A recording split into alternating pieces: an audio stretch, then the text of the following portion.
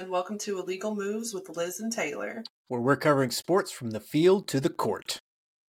Liz, what's up? I heard some things are going down at University of Michigan, but Yeah, they've had an interesting week. They've had an interesting week, interesting month, honestly, interesting year. And they can't seem to get their stuff right. And honestly, funny enough, I mean, we were sitting down ready to record this 2 hours ago. And news broke literally like 2 hours ago. And so we kind of paused what we were going to do, regrouped a little bit, read some more, because this story, honestly, this is one of those stories that's going to get fascinating by the day, kind of until it's over. Yeah. So it's going to be, and there's so many moving parts in this. And so this one's going to be a little bit different from our first episode, which I feel like was very legal heavy. And, this one is definitely going to be a lot of talk about more of the sports side of things. There's some legal stuff to talk about, of course. Why would it be on the podcast otherwise? But obviously, I am very excited to talk about it. But I think since you're the sports guy, this episode, I think you should give the facts and the stats. Start it off. Kick us off. Absolutely. Would love to. So we are talking about the University of Michigan Wolverines football team. That's where our focus goes in. So just a few things about them. They are the winningest program in NCAA history. They have 999 wins. Literally, they're going for their 1,000th win tomorrow. With all this going on, they'll be the first team ever to reach 1,000 wins. So 999. Like the first team within this conference, or ever? Ever. No NCAA team has ever reached 1,000 wins. And this is going on. That's a part of it too. Yeah. So no big deal. They are 999, 353, and 36. Back when football used to have ties, we don't do that shit anymore. They have 11 claimed national titles, the last being in 97. They have played in 50 bowl games, 21 and 29 in those games, 2 playoff appearances the last 2 seasons, 3 Heisman winners, 87 consensus All-Americans. They also, here's a fun fact for you, have the largest stadium in the United States, the Western Hemisphere, and the 3rd largest in the world. Michigan Stadium, aka the Big House, can seat just over 107,000 people. Good so God. I think I am comfortable saying Michigan football is kind of a big deal. It sounds like I'm kind of a big deal. It's like the first thing I thought. But that's it. Really, this is wild to hear about, because obviously we've been talking about this. I've been following what's been going on in the news, but I don't really know any. I've told you before, I'm not big on football. I'm very much a big fan of basketball. With college football, all I know is support the Memphis Tigers, because I am a Tiger. That's about all I got. They took your money. Yes, I'll cheer for you. Fine. Yeah. Mm-hmm. Yeah, exactly. Mm-hmm. Mm-hmm. So this is interesting, but switching gears from that, so we have established that Michigan is a huge deal. Let's talk about the coach. Yeah, so their coach is Jim Harbaugh. He's been there since 2015. I'm a Chicago Bears fan. Unfortunately, some days, Jim Harbaugh, former Chicago Bear, really came to the program after a stint in the NFL. It was a very, kind of a huge get, honestly, for Michigan to get a guy like that. And he is 80 and 25 since he took over. Now, I'm going to point out in that record, because I found it interesting, pre these allegations, which we'll get into, he was 49 and 22. Not a bad record by any means. It's a winning record. Yeah, but that... However, post these allegations, which started in alleged to have started in 2021, he is 29 and 3 with 2 college football playoff appearances. And I'd like to point out that their defense, the last 3 years, including this year, were ranked 8th, 7th, and now 1st. They own the best defense in college football. I'm not exactly sure which metric they're using. I think it may be DVOA. which we won't get into, Liz, don't worry. But they are allowing, I believe, the fewest points per game in college football right now, and that is pretty unbelievable. You could say, and guys, we're not going to get into it. You could talk about their schedule and how maybe it hasn't been as difficult, although I think they've played some okay teams that have maybe underperformed.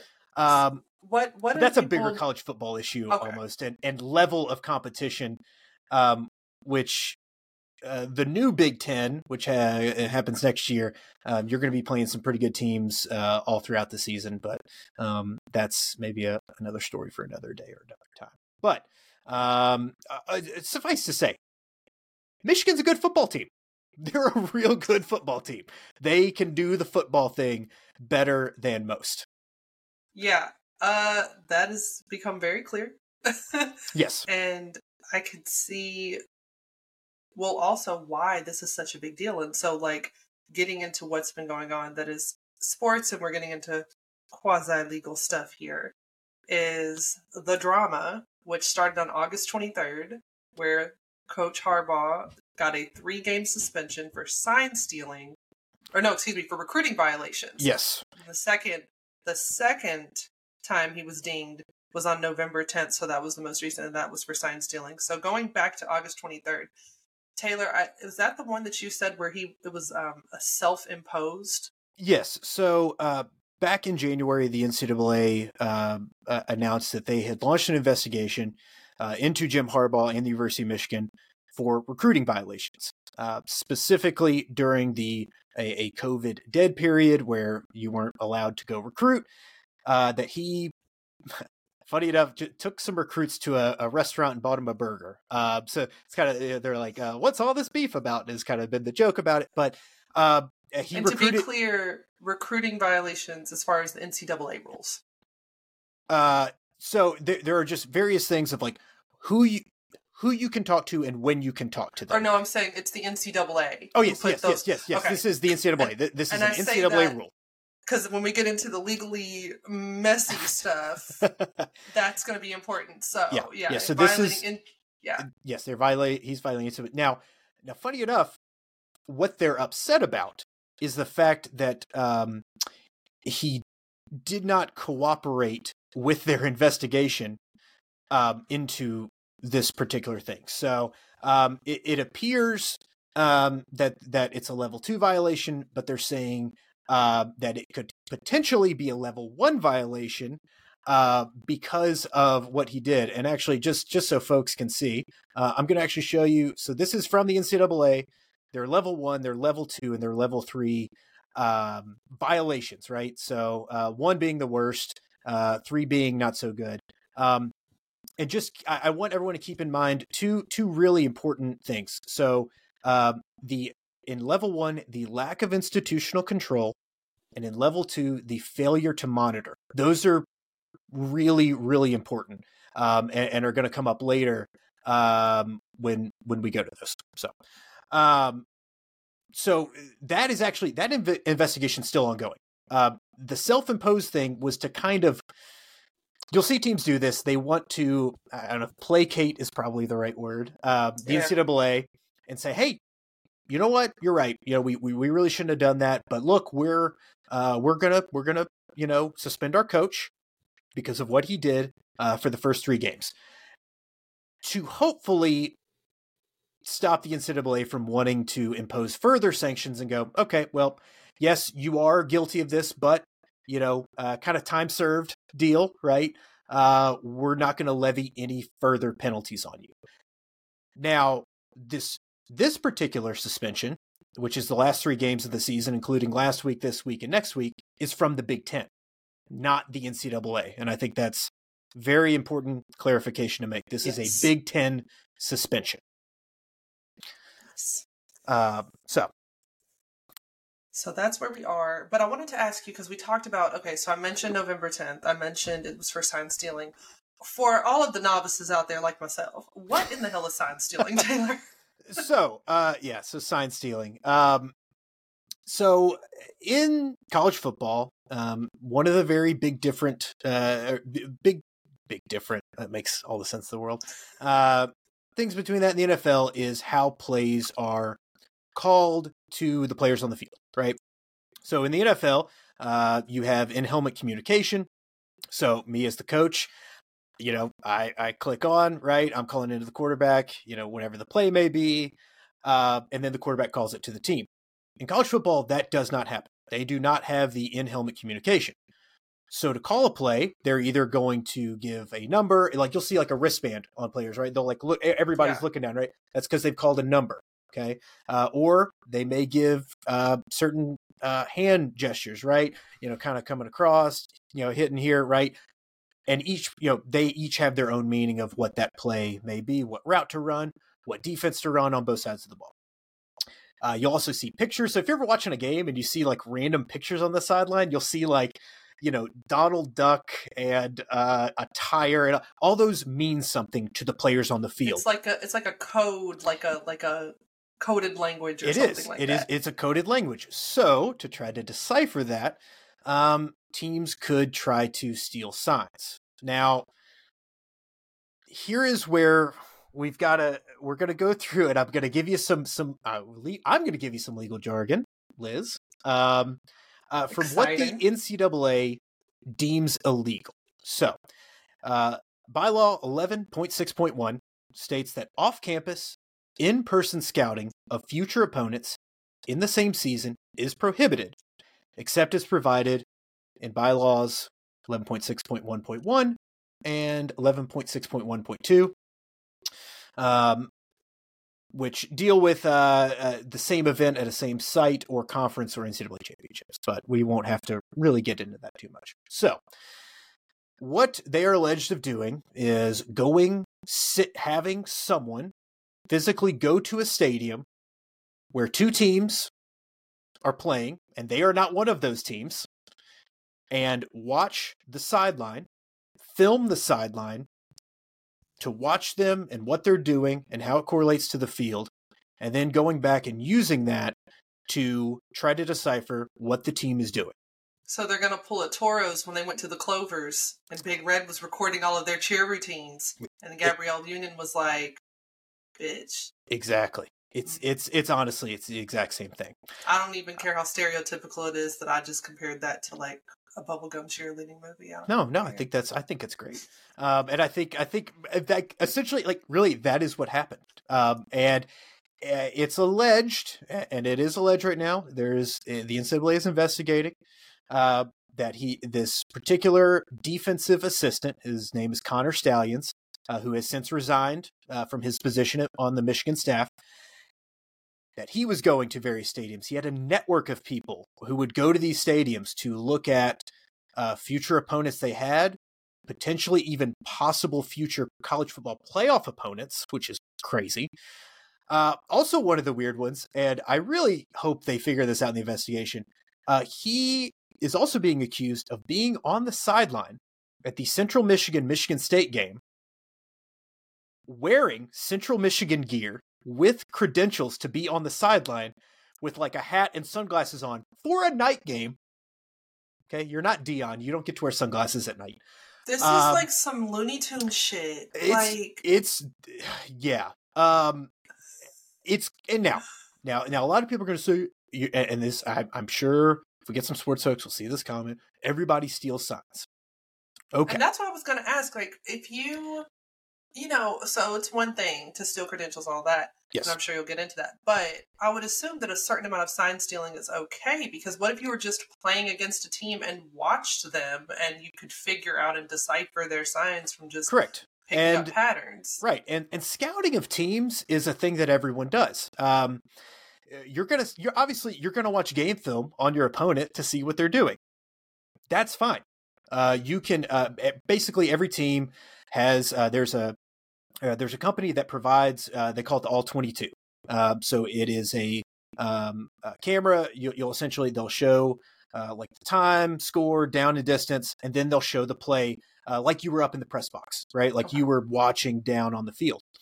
You can get that. Anybody can watch All 22. You're going to watch game film because that's how you scout. That is fine.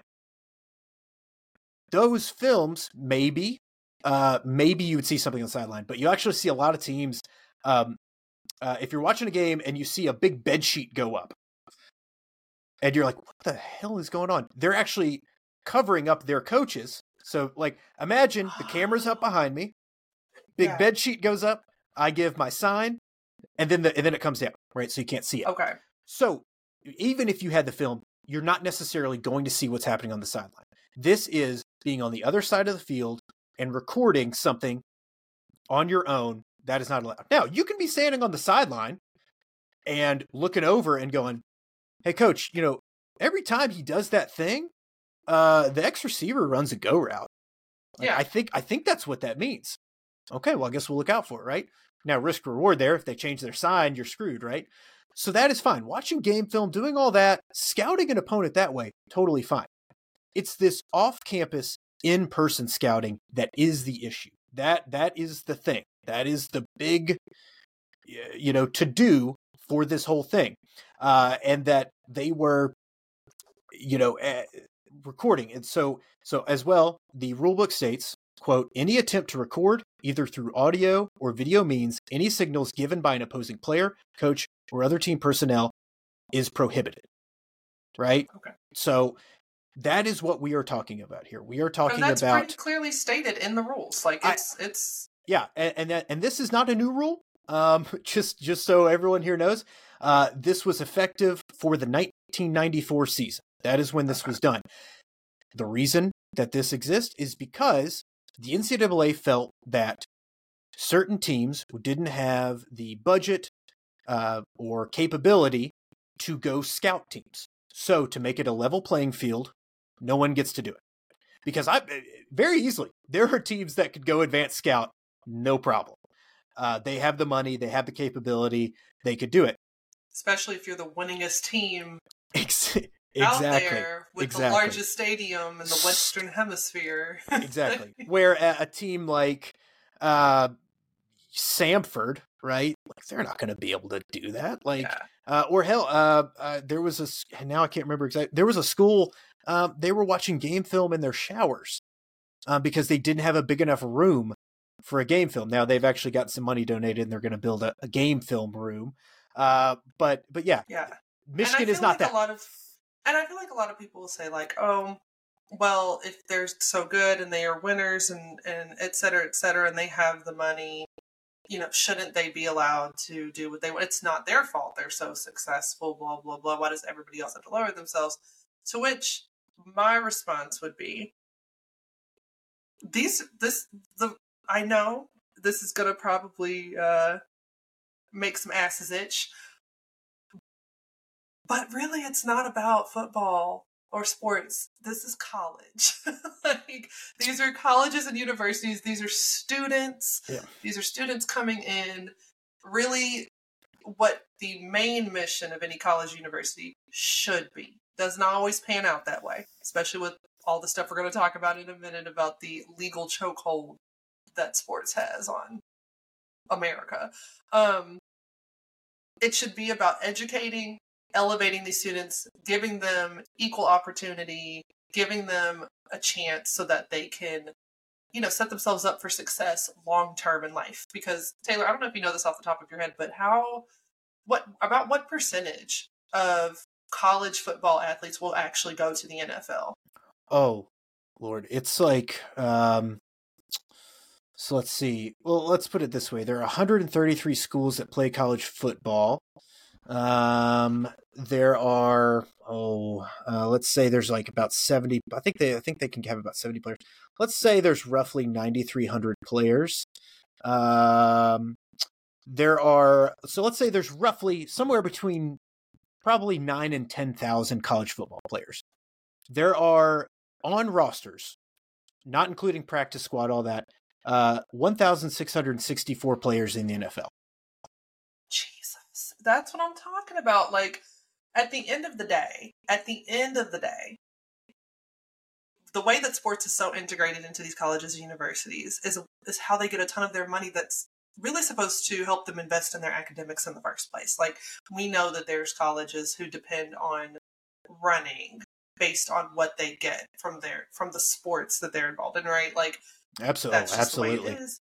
And that helps not just with their athletic department, but a lot of times all of their facilities, bringing in their students. Like a lot of these, these students come in, and yes, they're on like a sports scholarship or something, and yes, they're there to play sports. And it'd be awesome if they're one of the small percentage of people to go pro, these college football players to go into the NFL. But the vast majority of them, they're going to have to go into the world, like have a career, have a job, all that.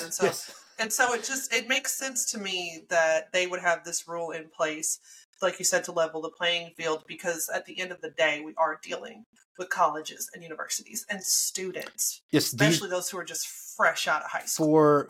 And I think you're right. And it's one of those issues of there is so much money involved in it that people forget this is an amateur sport.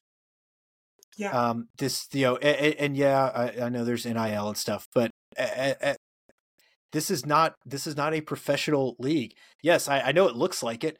Hell, you go to a high school football game in Texas. There's high schools in Texas that have larger stadiums than some colleges, right? It's just this like wild inherent way of life now, it seems. And then you see parents losing their shit at like a peewee football league game. Oh yeah, throwing a fit, screaming, cussing, stomping, throwing up, crying, sliding down the wall over some like 6-year-olds playing football. So now now take that, and obviously the amount of money you can bet right on college football, and just the wild. I mean, again, these massive stadiums, right? Massive fan bases, massive TV rights deals. We have the super conferences that are starting now. It is like the NCAA and the Big Ten can say all they want. It's all about student athletes. Honestly, it's hard sometimes when you know how much money is being generated by these kids. It's why NIL has become so popular and we'll do a whole episode on NIL because it will be a whole episode. It'll be more than one episode, honestly, probably just with all the various things. But to get back to it and to get back to Michigan, it seems pretty cut and dry that if they did this thing, then yes, they broke a rule, and they're going to be penalized for it. Now that's the NCAA, and if you don't know, the NCAA takes forever to do investigations. They still haven't levied, their ruling on this Harbaugh thing, a thing that happened like in 2020 or 21. They talked about it this year. We're still waiting on that. So it's not going to happen. So it sounds like they have that in common with the traditional legal system we have in the United States, because I believe the average time it takes to resolve a lawsuit is like 7 years or something. Yeah. So okay, now and I don't know what its real world counterpart would be, but the Big Ten kind of has some different rules they get to play by. And you mentioned that suspension that was from the Big Ten. The Big Ten levied the suspension, not the NCAA, because they are saying that Jim Harbaugh or the University of Michigan, right, violated the sportsmanship policy of the Big Ten. So just to be clear with our listeners, the August 23rd violation, the recruiting violations, that was the self-imposed 3-game suspension from Michigan. Mm-hmm. But the November 10th suspension for sign stealing, right? Correct. So that came from the Big Ten. So that's what we're talking about. So we've got 3 entities that I just want to go and be clear about. You've got Michigan, which is the school. Okay. You've then got Big Ten and then NCAA. And the way I think about it legally is and that's an order of authority, right? So NCAA is at the top.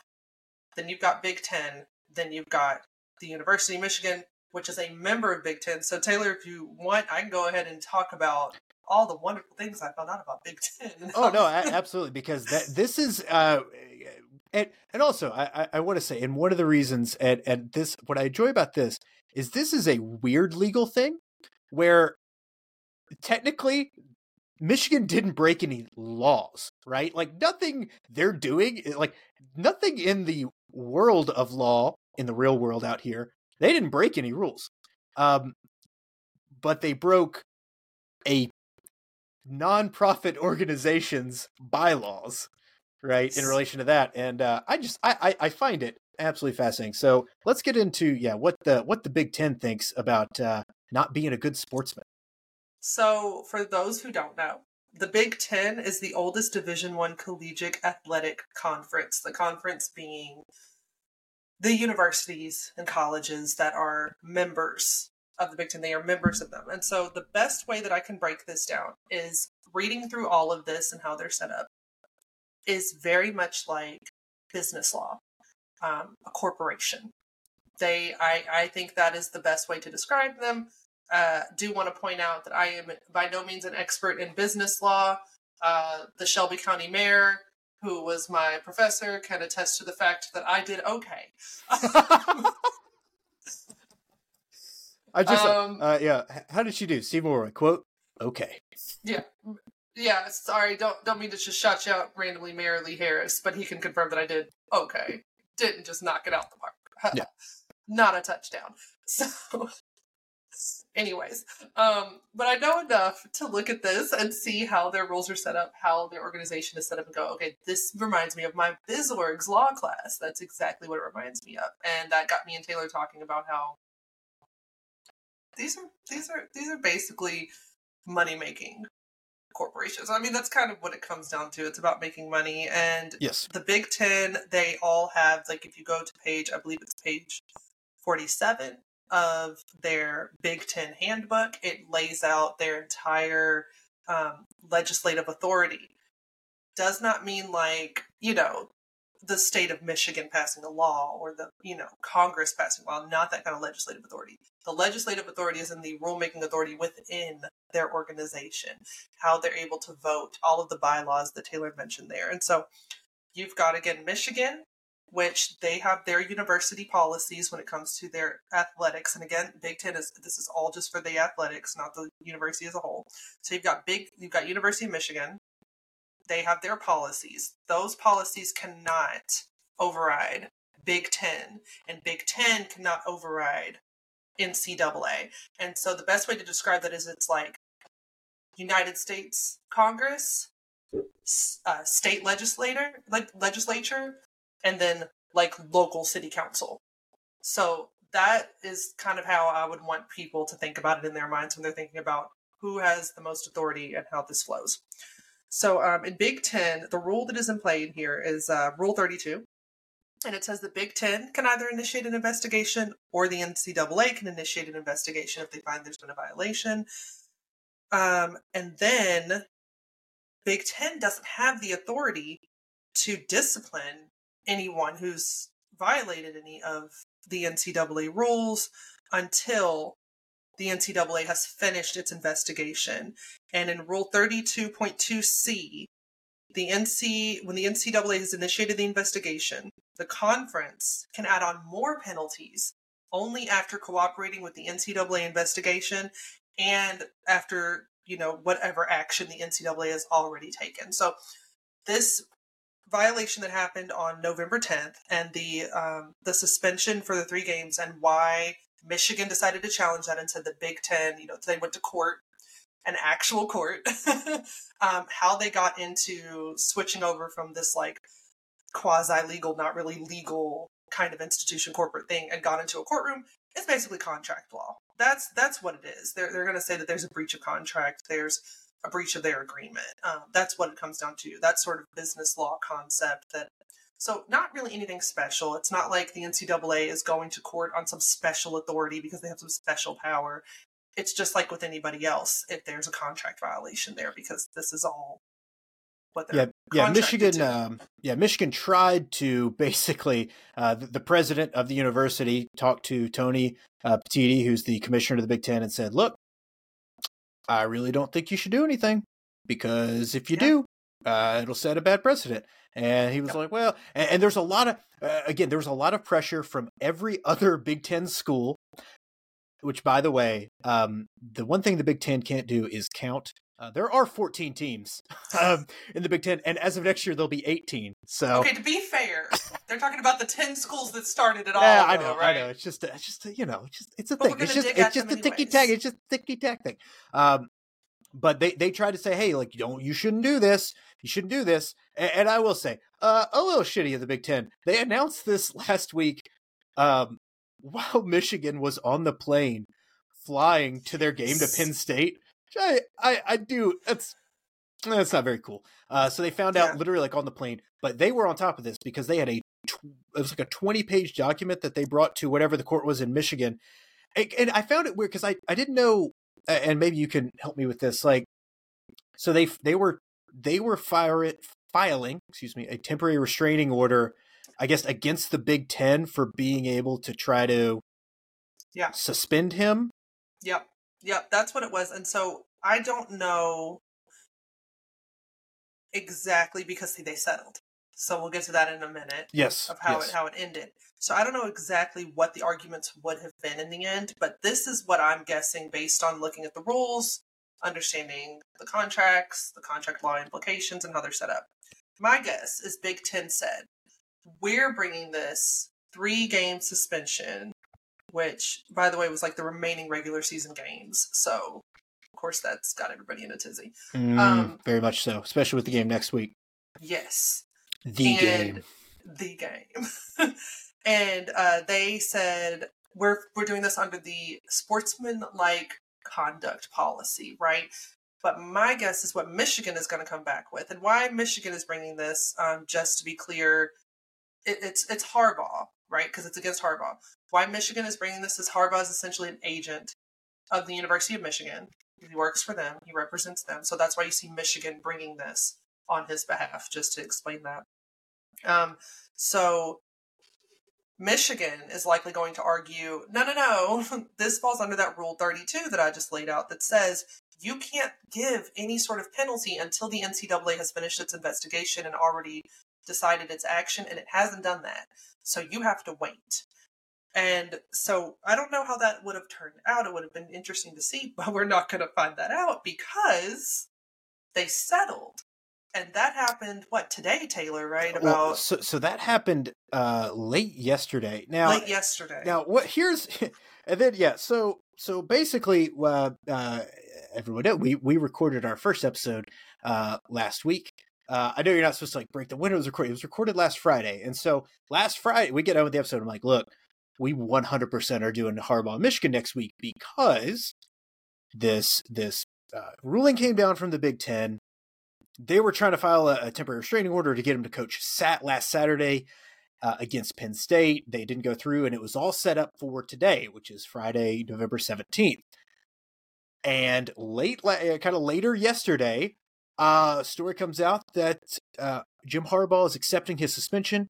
Michigan is dropping their court case, and the Big Ten is ending their investigation. All this happened real quick, which I was like, what the hell? And they filed it. Is it without prejudice? Is that correct, Liz? They filed it with prejudice. Or with prejudice, so meaning they're not going to, or the court dismissed it with prejudice is what it means, and so that means that they cannot come back and file that same claim. Yeah, so that's done. Yeah, without prejudice is what happens when the court says we're dismissing it for now, but if new facts, new whatever, gotcha. You fix your pleadings, blah, blah, blah, you can come back. And throughout, I think also, if you haven't been following this, one of the big things during this whole thing has been how adamant the University of Michigan and Jim Harbaugh has been that, we're going to fight this, and this is wrong, and we believe in what it means to be a Michigan man. And you had the team last week after, so Harbaugh gets suspended, all the players were tweeting, bet. And now they went out last week and beat Penn State. Great, you got the win. That's awesome. But everyone was taking it. I mean, now there's been a total shift of how they are treating this case. Because the tone was very we're going to fight this. Now it's, hey, we'll work with you. What do you want to know? Like, that's what it feels like to me. Like, it's just a complete shift. And I had mentioned we were going to record this podcast, and then some news came out. So this was as of 7:00 Eastern today. Breaking on ESPN. Pete Thamel, one of the writers, has been really covering this. Definitely, kind of follow what he's doing to really keep up with this.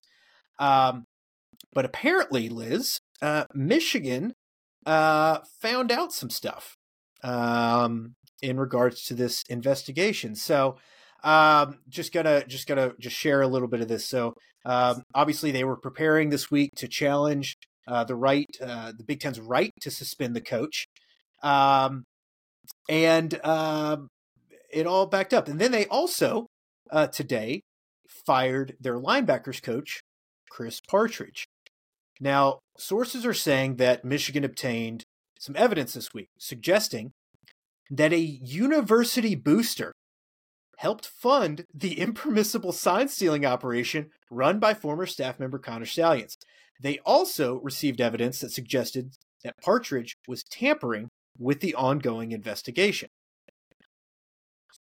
So we were talking about money. Yes. And boosters. So in the NFL, right, the money comes from the owner and their revenue, and the NFL revenue shares also. College football does rely heavily on boosters. It's a way for them to get money. If you saw, Jimbo Fisher was fired by Texas. This is actually quite funny. Jimbo Fisher was fired by Texas A&M. He had a fully guaranteed contract, so they owed him $76 million. They owe him $76 million. Doesn't matter. Apparently at the game, during halftime, they presented a check to the school for $160 million, like these boosters did. And apparently that included the money they were giving the school to say, yeah, it's okay to fire Jimbo Fisher. Holy crap. That's what they're saying. If that's true, that's great. That is wonderful. Gangsterous move. Right. So, what they're, if it's, because here's the thing too, right. It would probably be hard for them to say Jim Harbaugh knew about it. There would have to be, I guess you would have to find evidence of emails probably of yes, go to Ohio State this weekend and film their sideline, sign Jim Harbaugh, right? He's not going to do that. Which is where that lack of institutional control and lack of monitoring comes into play, because if they can't prove that he was part of it, it'll probably say, hey, that's a lack of monitoring. That's a level 2 violation, which obviously is not as bad. But now you have a booster. Who did the booster go to? Who was he? Did he find this Connor guy? I was like, hey, Connor, you seem like a nice young man. You want to do this thing? That's insane to me. This whole thing. This whole thing is insane.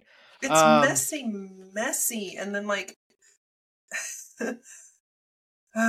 yeah. So they're saying the university leadership, they're shifting their tone, right? Because I think at this point they realize that there seems to be some mounting evidence here, and that honestly at this point, and it was we talked about the self-imposed suspension earlier this year. Self-imposed sanctions from teams are a way of them avoiding further penalty. So there's wind of this coach that he was apparently going to players and other members of the staff discussing the ongoing investigation, which is a no-no. And that was Partridge, right? That was Partridge. Yeah. Probably shouldn't do that. Also a source saying he tried to obstruct the investigation by destroying potential evidence. Right. So Yahoo Sports first reported that. So the university, quote, received evidence that this is in the termination letter to Partridge. Quote, received evidence that you have failed to abide by the university directive not to discuss an ongoing NCAA investigation with anyone associated with Michigan football or others, and as a result has determined you have failed to satisfactorily perform your duties. End quote. And so what I told Taylor that's interesting there is I would love to look at these employment contracts, because I'm just wondering what they've got to have some sort of detail in there, right, about fireable offenses. What do they have that they can take this action? Because when we looked up the violations and the level of violations, it doesn't say that any of them lead to an automatic termination. It doesn't say recommended termination. It doesn't say after so many violations, this, that, and the third. There's nothing there. Really, to be honest with you, when I saw the levels and Taylor telling me what's worse and what's not as bad meant nothing to me, because I saw absolutely no penalties outlined. There was just nothing. It seems to be very broad. So that's the thing too. So it is not, and I don't. You can probably speak on this. There is a law, right? A state has a law that says you can't steal a car, and I don't know. There's probably corresponding levels of penalties for that. Whether it's jail time or fines or whatever it may be. Mm-hmm. There are violations that you can commit. There are no set penalties for those violations. That could be, they could take scholarships away. They could say you're not allowed to play in a bowl game this year, which costs the school revenue. You could say your head coach is suspended, but there is no black and white. You did this. This is what you get. That doesn't happen. Right. And that is part of where the self-imposed sanctions come from. There's also the show cause side of things, where a school... Yeah, you mentioned that on the phone. Yeah, and that was interesting. Yeah, so we were talking about Chris Partridge not being a member of the University of Michigan anymore. Well, how could the NCAA further investigate him or kind of force him to be a part of the investigation? Because again, yes, they're not the law. They're not right. They and don't I have asked Taylor anything this like that. specifically because I was like, wait, but did they fire him to get him out of the way, to cover up something else? Because maybe they did that so then he no longer is bound to give any more information. But then Taylor is telling me about so the show cause deal. So the way it works is so Jeremy Pruitt is the most recent example. He was the head coach of the University of Tennessee. He was fired. He has a 6-year show cause penalty imposed upon him. So essentially, any school that would want to hire him in a position would have to either prove to the NCAA that they should be okay with us. You should be okay with us hiring him because we have these things in place. These won't happen again, blah, blah, blah, so on and so forth. Otherwise, wherever that coach goes, there are penalties that the school could face in relation to that person's part. So I have Jeremy Pruitt has a recruiting violation at Tennessee. Colorado State hires him. Well, Colorado State is now potentially going to have sanctions imposed upon them because of something he did at another school. So could be a thing where this guy, potentially if he was, now there's no evidence right now to say he was part of the sign stealing portion, but if he were, potentially the NCAA could say, all right, well, either you're going to cooperate with us or we're going to impose sanctions upon you specifically, and you won't be able to coach for another school for X amount of years. So there is some power that they have, even though technically he's no longer an employee of one of their schools. They do still have some power in how they can, potentially hamstring his future. And that makes a lot of sense of how they're going to, they try to wield that, because this gets into how one-sided this can become when it comes to the NCAA and the authority that they have. So like we said, they're not the law. And they're very much not the law, because in 1988, in the Supreme Court case of NCAA versus Tarkanian, the Supreme Court determined that the NCAA is not a state actor, even though about 50% of their members are sponsored by state governments. What that means is, like, University of Michigan is a public university. That means they're a state actor. That's why they're bound by things like Title IX. That's why they're bound by federal law. That's why,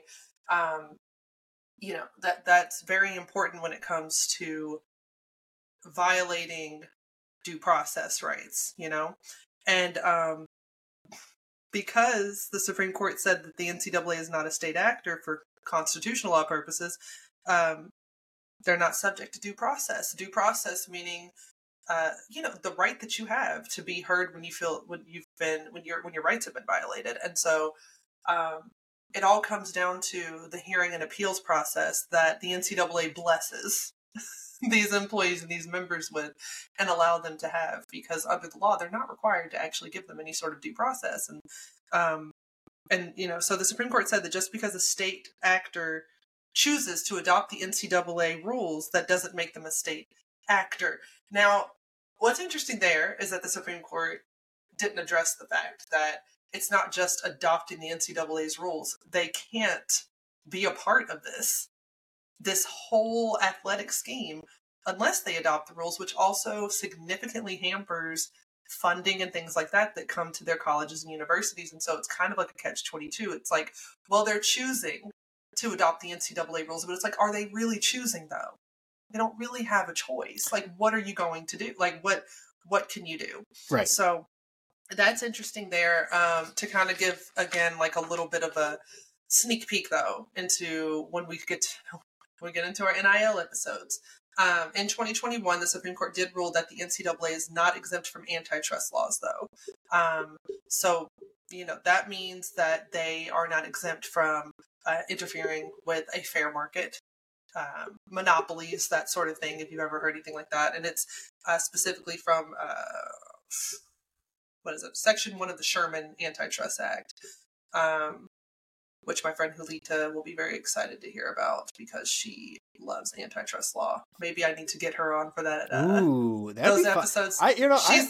She's an attorney and she's big into antitrust law. I might need to Julita. This is my official request that maybe you come on for one of these NIL episodes. I've got questions. I want answers. We want some answers. But they basically said, the Supreme Court said that the rules limiting education-related compensation that colleges and universities can provide student athletes violate the Sherman Antitrust Act. So that's where NIL comes into it. So there is some oversight of the NCAA, a little bit, in some things.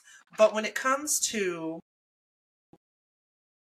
everything that governs the coaches, the players, their contracts, how all of this works, the creation of conferences like Big Ten and their bylaws and their membership and all of that, it's really coming down to just business law, contract law. There's not really that much to make them change what they want to do. And I find that as a lawyer, just from the legal side, very interesting, a little hard for me to conceptualize sometimes because, like we said, there is just this mixture of state actors, non-state actors.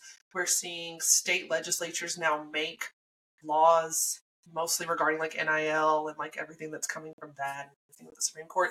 Anyways, just to throw that out there about just the legal side of things, that is very interesting to me. Yeah.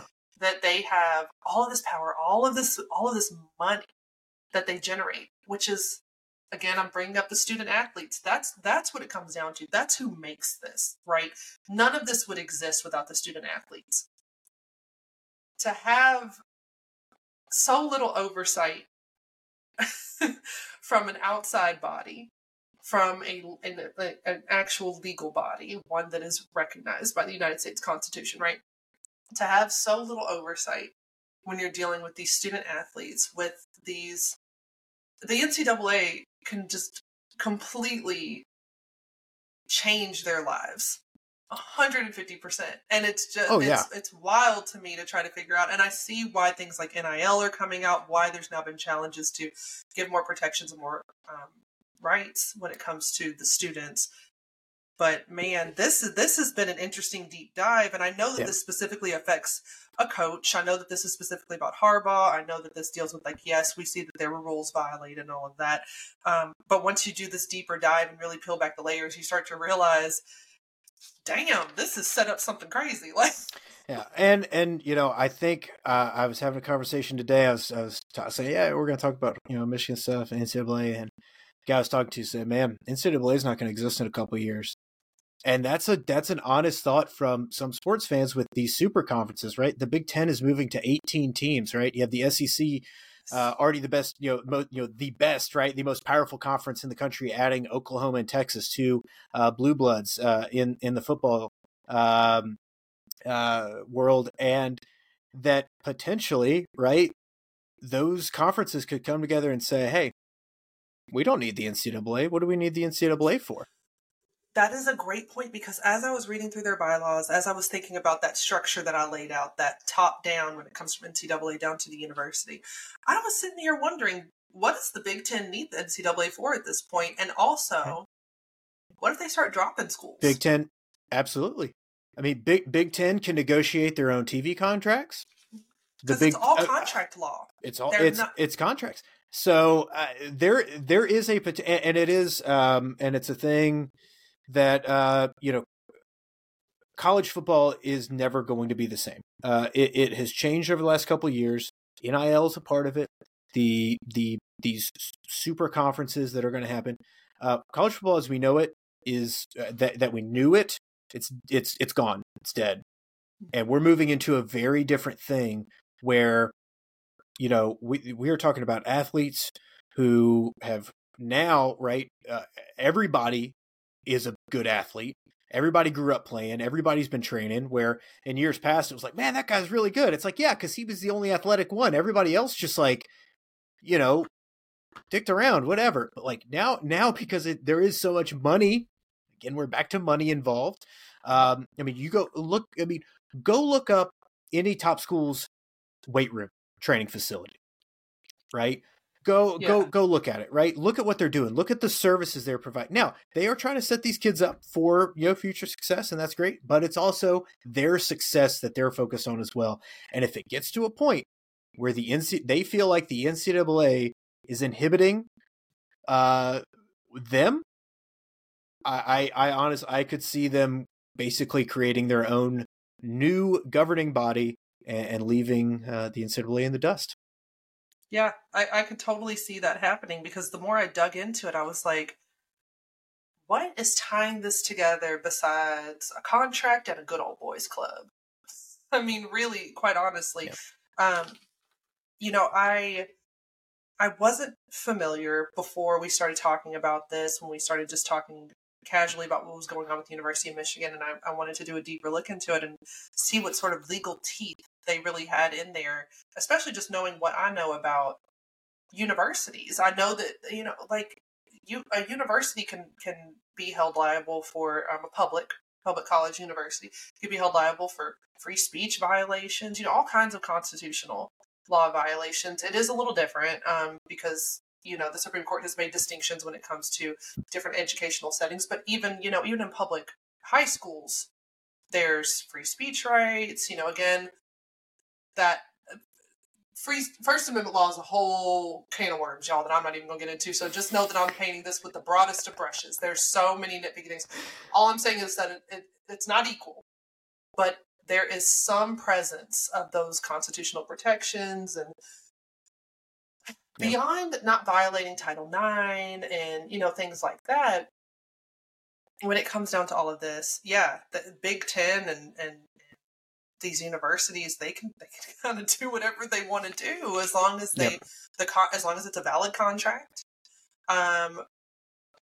Which I mentioned briefly to you. I know that I wonder, and I kind of struggle with this too, about how some of these contracts with these student athletes aren't considered unconscionable, which is a whole legal term that basically means like that contract ain't no good because of lack of bargaining power, because the other party, the many different factors. Yeah. And I honestly just triggered myself because unconscionability was the topic for my first year of law school legal methods course, and I swear to God we all wanted to die after that. But it is a real thing. It is a real concern, and so I'm just baffled at how little oversight there is for these students. Yeah. So at the end of the day, the game does have to be played on the field. If you have an unfair advantage because you're doing some unfair stuff, you should probably get in trouble for it. So we'll probably have an update in like 3 years when the NCAA finally finishes their investigation. But no, this is and with everything that we're going to talk, all our topics on this podcast. If there's updates and things, we will give those quick updates. Especially with this case. I mean, you've got obviously he's suspended for the rest of the regular season, which includes this tomorrow when they play at Maryland, and next week when Ohio State comes to town. This does not, those are both Big Ten games. So the Big Ten felt like they could suspend him. This does not include potential college football playoff games or a bowl game. So he will be back. He's also with the team. I guess I want to say it too. He just can't be there on game day.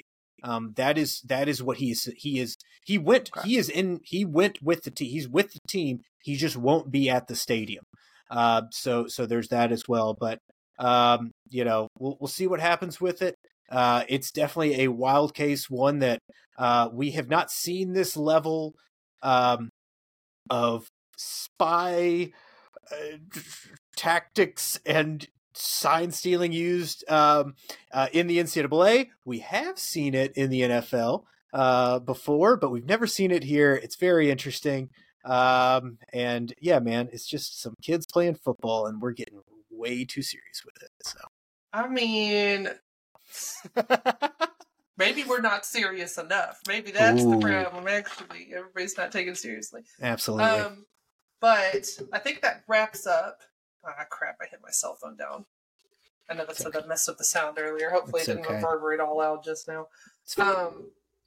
That did it too, but you literally just said a thing you did, then you just did a thing that was even louder. Oh my god. I gotta fix my mic, y'all.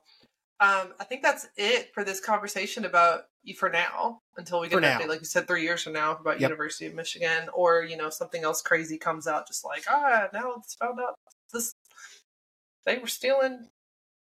I don't know. They were stealing the team's lunches. I don't know. Something crazy.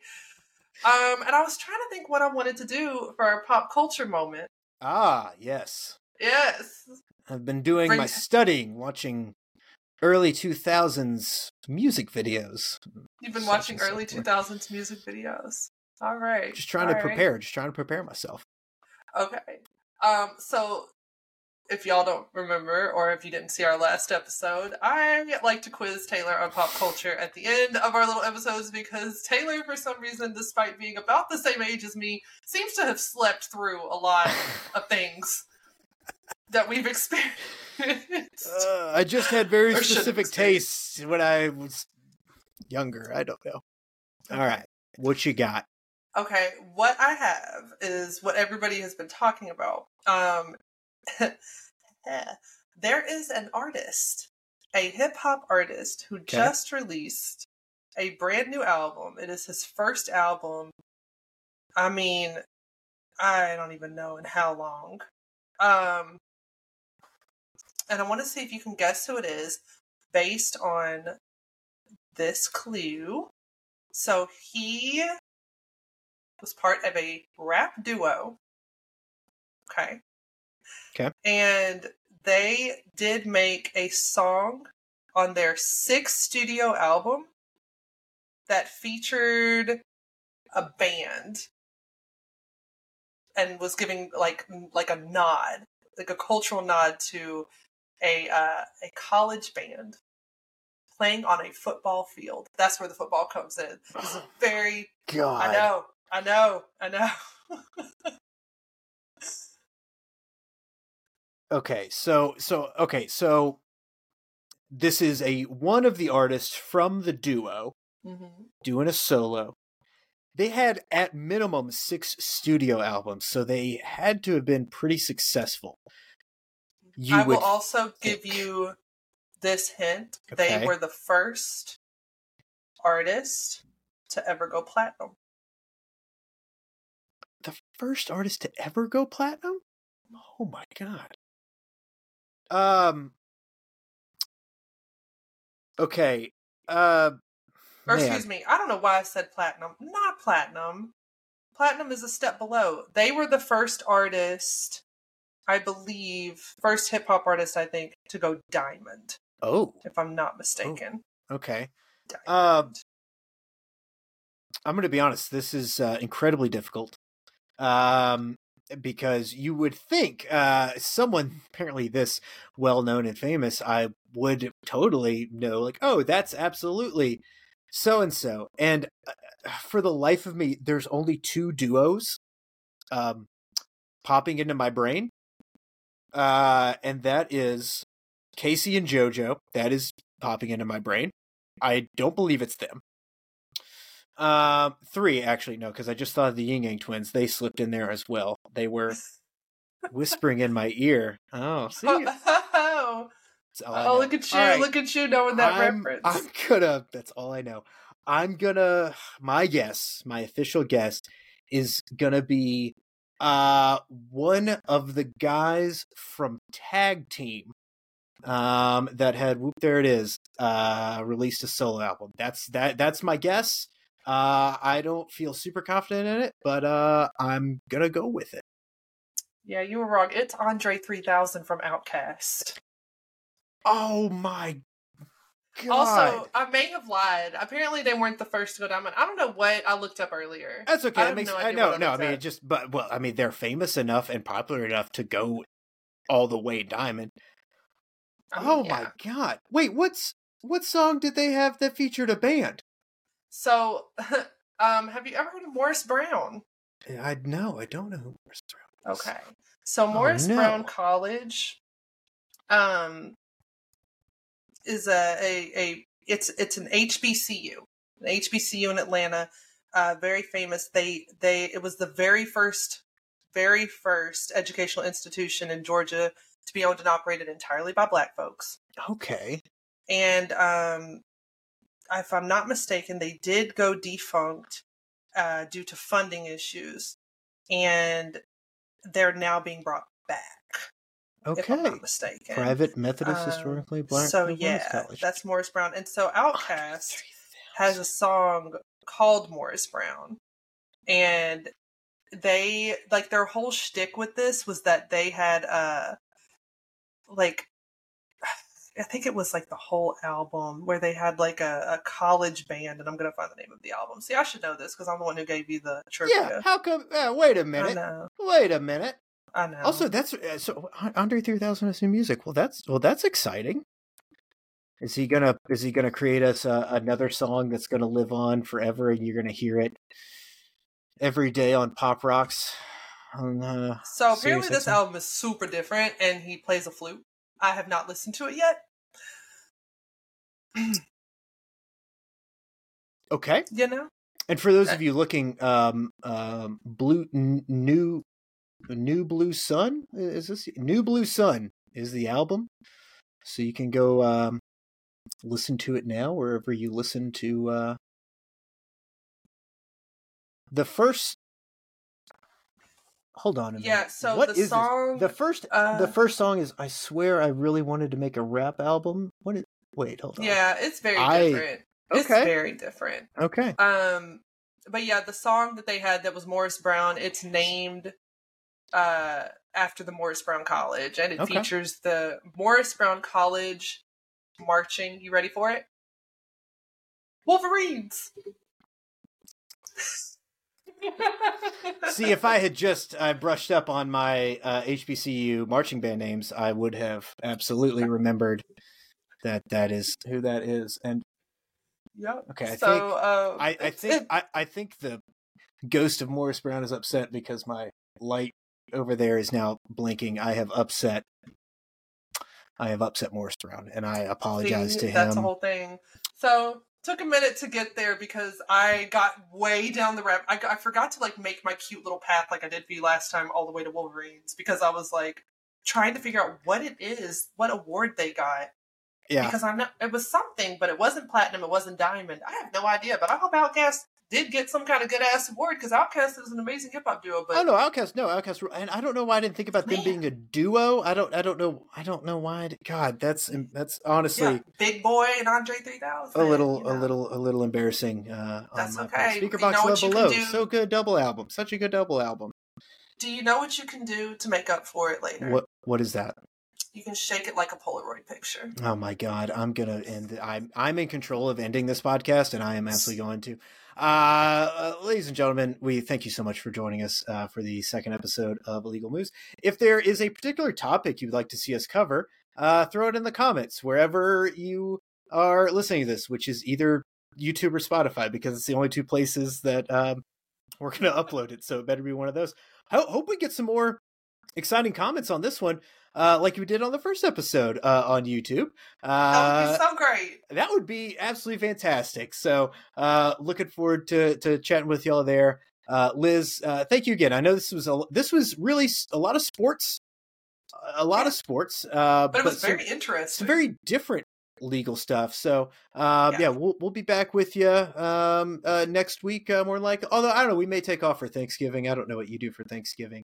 I do nothing but watch football and then sit at home all day. So I'll probably be doing that. But we'll have another episode coming to you very soon. Liz, thank you again. Appreciate it. Thank you, Taylor. All right. Thanks, guys. We'll talk to you soon.